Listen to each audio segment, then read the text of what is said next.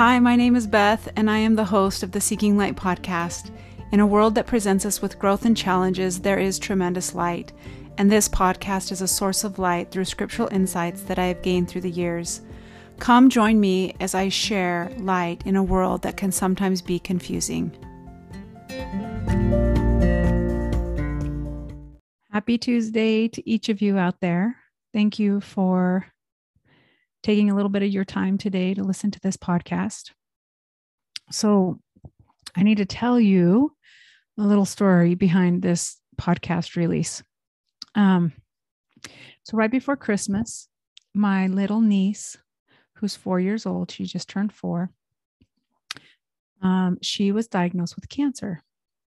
And it was a very emotional time for all of us in the family. We were very, very worried about her, and also worried for the whole family because it affects everyone.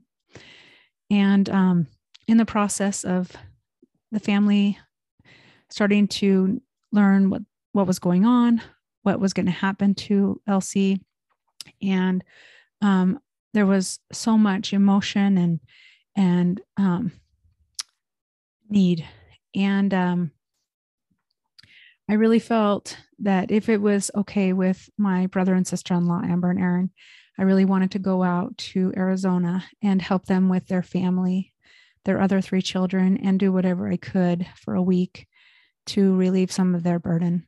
So anyway, I flew out to Arizona a week ago, and I went to help out. And while I was there were some incredible women that stopped by with meals.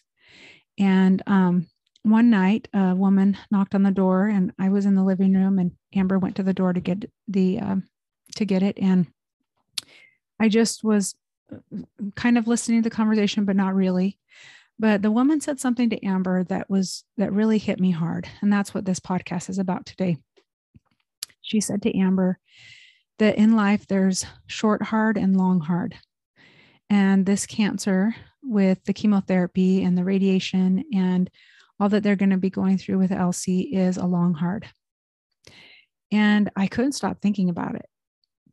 And so a couple days later, I brought up to Amber how much that touched me, that she shared something that I had not ever thought about, that in life, sometimes we go through a long hard, trial, tribulation, affliction, and sometimes it's a short hard. And so I began to think about this, what she said. And there were some things that happened in the process of being there and then coming home that I wanted to share with you in this podcast. And so, first of all, I started thinking about the scriptures, and there are many, many, many, many, many, many scriptures of long hard and short hard, but primarily I would say long hard. So I thought about Moroni. So Moroni in the Book of Mormon, the end of the Book of Mormon, could you imagine approximately 30 years fleeing, hiding, preserving, and living to try to make sure that you don't fall into the hands of the Lamanites, and preserving your life and the record's life? And possibly, we don't know all the details. We don't know. He said that he was alone, but could you imagine 30 years? I mean, I'm 47 years old. So that at 17, I would have began my journey of loneliness and protection. And so I would consider that a long hard. I also thought about Lehi and his family. And when they went back to get the plates, when they also went back to get the family of Ishmael, and then they waited in the wilderness, land bountiful, for approximately 8 years in preparation for more instruction from the Lord and to build a ship and set sail to the promised land. To me, that's a long hard, especially knowing that your women and your children are trying to be sustained and live on raw meat and bear children, and you as a provider are trying to provide food and care for them. I also thought about Joseph, how he sees the Father and the Son, and it's 3 years of silence. And sometimes in the long hards, there is silence, and we don't have an answer, and we don't know what's going on, and we don't know when there will come an end. But to me, that's a long hard. Also, the children of Israel, 40 years in the wilderness. To me, that's a long hard. So, and some things I thought about applicably to my life, which are kind of ridiculous to even bring up after I share those scripture stories, is my brother, one Christmas, Matt bought me a ticket to compete in a Spartan race.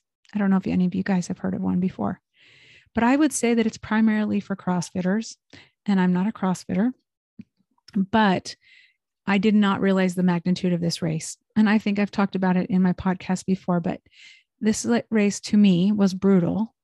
You had multiple obstacles. If you did not complete an obstacle, you had to do 30 burpees. And it took us almost 2 hours to complete the course.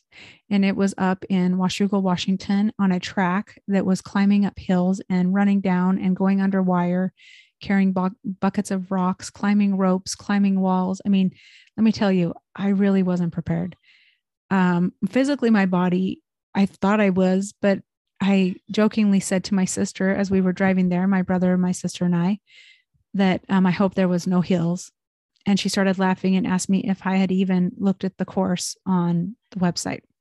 And I hadn't. So let me tell you, I know that might have felt like a long hard, but it was a short hard. And it really was too hard. I mean, for my brother, he whizzed through it and he probably could have gone and done it again. But that for me, that was very, very, very hard. Okay. I also thought about delivering a baby. So, you know, you've got a window when you're preparing to deliver the baby and you're exhausted. In my case, exhausted, ready to be done. You've been in labor most of the day and you are just tired and you want to go to sleep. And then all of a sudden you get an adrenaline rush because the baby's ready to come. And there is intense pushing and exertion to try to help this baby come into the world. And it's a short hard. It's hard. And especially when you don't know how long that will last. You know, sometimes it can be quicker than others and it depends who the woman is, but that is a short hard. I thought about a scripture in Mosiah 4:27, and it says, "And see that all these things are done in wisdom and order, for it is not requisite that a man should run faster than he has strength. And again, it is expedient that he should be diligent, that thereby he might win the prize. Therefore, all things must be done in order." So even though things are short hards and long hards, you know, it's not requisite for us to run faster than we have strength. And we need to be diligent and we must do all things in order. So the other night, Gannon came up to the side of my bed and he said, "Mom, why is life so hard?" And I asked him why he felt that way. And he said, "I just don't understand why life is so hard." And so I talked to him about how part of the plan is that there's opposition in all things. And I told him that, you know, we need to taste the bitter that we may know to prize the good. And so I'm not saying that it is easy, but sometimes our long hards and our short hards really test our endurance and our faith. And so I in this process of thinking about this long hard and short hard, challenges, tribulations, afflictions, trials, I looked up some talks, and there was one by Stanley Ellis. He's emeritus from the Quorum of the 70. And in 2017, he said a couple things that I really liked. He said, "Regardless of the issue, hard can be good for those who will move forward with faith and trust in the Lord and his plan. Looking back, I learned some of the best lessons during the hardest times, whether as a youth on a mission, starting a new career, striving to magnify my callings, raising a large family, or struggling to be self-reliant. It seems clear that hard is good. Hard is part of the gospel plan. One of the purposes of this life is for us to be proven. Through these examples, we see that hard is the constant. We all have challenges. The variable is our reaction to the hard." I really love that because I love math and I love variables and constants. So hard is the constant. The variable is our reaction to the hard. Then his last thing he said in his talk was, regardless of the issue, hard can be good for those who will move forward with faith and trust the Lord and his plan.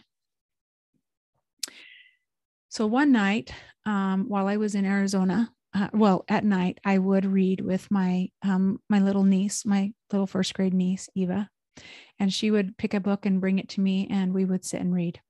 And one night she came up to me and she said, Aunt Beth, I want to read this book. And I looked at it and it looked pretty cute. It said The Very Impatient Caterpillar. And I was like, okay, great. So we would just sit on the couch together and she would read me this book. And I really, after I had heard this woman say to Amber that this trial for them was a long, hard, I thought about this caterpillar. So there's this caterpillar and he runs into some other caterpillars and he asks them what they're doing. And they said, we're going to metamorphosize. And he's like, metamorphosize? What do you mean? What are you going to do?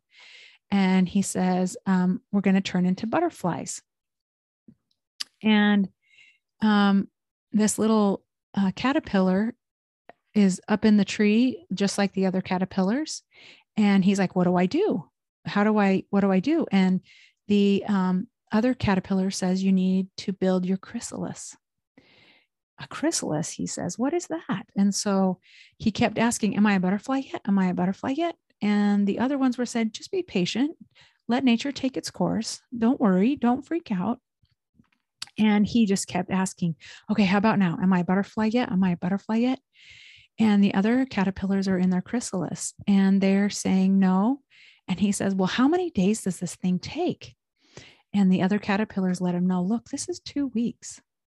So I'm sure for a caterpillar, 2 weeks is a long time, especially if you're moving around and eating and doing all that fun stuff.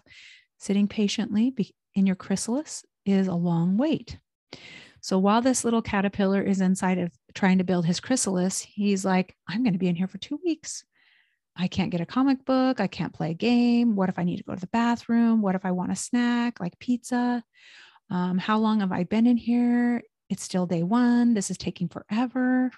So he looks out of the little chrysalis and he sees the world and he jumps out and he says, I'm a butterfly. How do I look? And he splats on the ground and he's like, what? I'm not a butterfly yet. And he decides, okay, it's time for a new approach. So he goes back up into the tree and he begins to create his chrysalis. And he's telling himself, you can do this. And then he'd be like, who am I kidding? I'm not patient. You're the little caterpillar that can. I can. He tells himself, get a grip. I'm the little caterpillar that can. He tells himself, you can. And he goes back and forth. I can't, you can. So this little caterpillar is in this battle because he's got 2 weeks that he is inside this chrysalis. And then every day goes by. He's telling himself, be patient. Patience is in the mind. Be one with the chrysalis. Take a deep breath in and out. Look out. Here we go. And he's going through each day. And 2 weeks later, he emerges as a beautiful butterfly. He is so excited. He can't believe he's been transformed. And he tells his friends, I am more patient now. And the butterflies say, well, that's great. And then he looks up and he says, where are you all going? And they said, we're migrating. And he's like, what? Migrating? What? Wait for me. And then his question at the end is, are we there yet? So here, this little caterpillar had to learn the patience of metamorphosizing. And then after he becomes a butterfly, he has to learn how to be patient as they begin to migrate. Anyway, that story really touched me because in our lives, sometimes we're in that chrysalis and there's a waiting place where we're learning, we're growing, we're being metamorphosized or being transformed into a beautiful butterfly. And if we allow the process to take place and not try to jump out of our chrysalis too early and not be transformed into that beautiful butterfly, then we could truly miss out on all the learning that could take place. Another talk that I was able to pull up was from October 2008. It was Elder Lawrence Corbridge. And he says some really wonderful things about hard things. He says, don't think you can't. We might think we can't really follow him, meaning the Savior, because the standard of his life is so astonishingly high, it seems unreachable. You might think it's too hard, too high, too much, beyond your capacity, at least for now. Don't ever believe that. While the standard of the Lord is the highest, don't ever think it's only reachable by select few who are most able.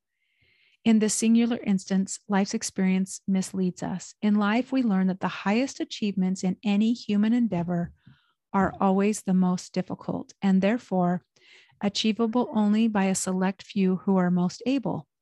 The higher the standard, the fewer can reach it. But that is not the case here because, unlike every other experience in this life, this is not a human endeavor. It is rather the work of God. It is God's glory, work and his glory to bring to pass the immortality and eternal life of man. There is nothing else like it, not anywhere, not ever.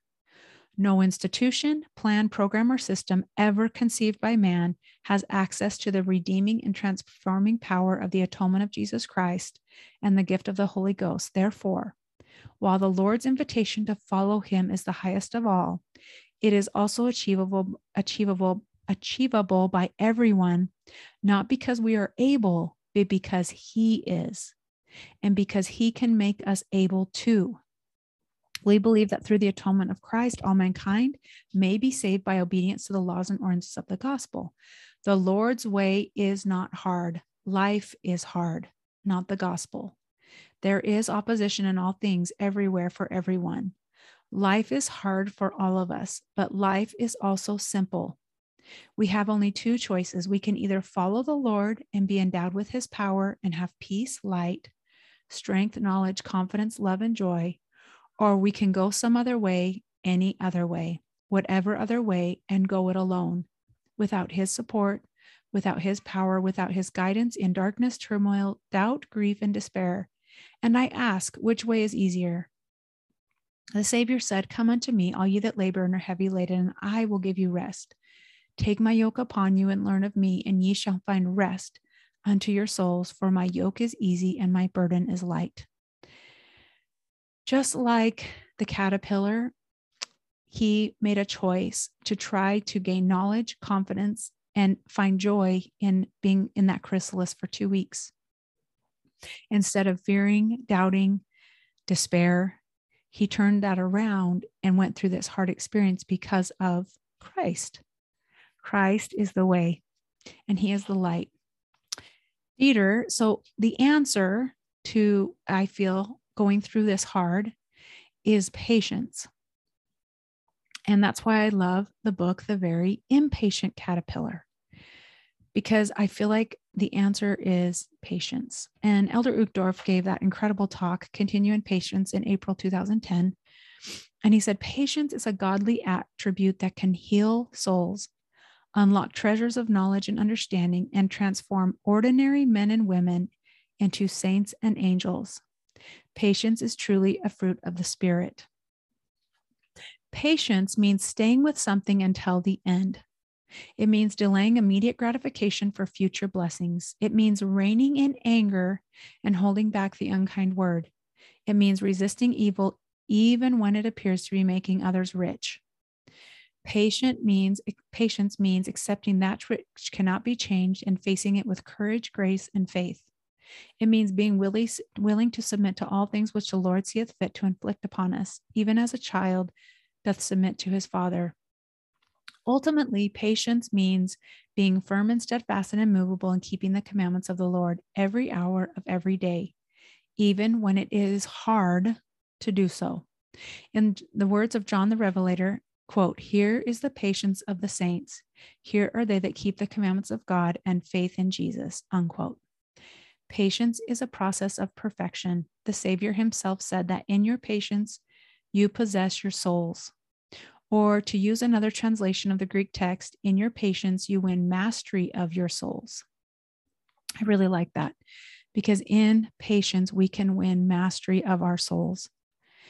Patience means to abide in faith, knowing that sometimes it is in the waiting rather than the receiving that we grow the most. That was true in the time of the Savior, and it is true in our time as well. For we are commanded in these latter days to continue in patience until we are perfected. You know, as I was there in Arizona with Amber and Aaron and their family, I really was inspired and touched by how much love and patience they had for each other and for the kids and for their situation. And there were moments of emotion and tough, but they always returned to being grateful and thankful for everything that they've been blessed with from other angels on this earth that have given them so much. And they just are exemplifying tremendous patience and faith and love. And I'm so grateful that I was able to spend that time with them to see that even though this is a long hard for them right now, that it is all part of the plan. And Heavenly Father is aware of all of us. So in closing to this podcast, sounds like a talk, huh? In closing, I'd like to say, but I read a quote by Neal A. Maxwell in my podcast called The Waiting Place. And I want to actually read it again because I think it's really applicable. And Elder Holland actually repeated it in October 2020. And he said that he apologized to Elder Maxwell for daring to modify and enlarge something he once said. So this is what he said. One's life cannot be both faith-filled and stress-free. It simply will not work. To glide naively through life, saying, as we sip another glass of lemonade, Lord, give me all of your choicest virtues, but be certain not to give me grief, nor sorrow, nor pain, nor opposition. Please do not let anyone dislike me or betray me. And above all, do not ever let me feel forsaken by thee or those I love. In fact, Lord, be careful to keep me from all the experiences that made thee divine.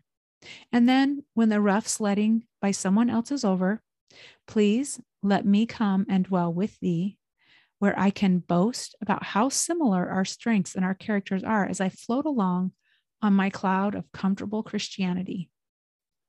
Elder Holland then said, brothers and sisters, Christianity is comforting, but it is often not comfortable. The path of holiness and happiness here and hereafter is a long and sometimes rocky one. It takes time and tenacity to walk it. But of course, the reward for so doing is monumental.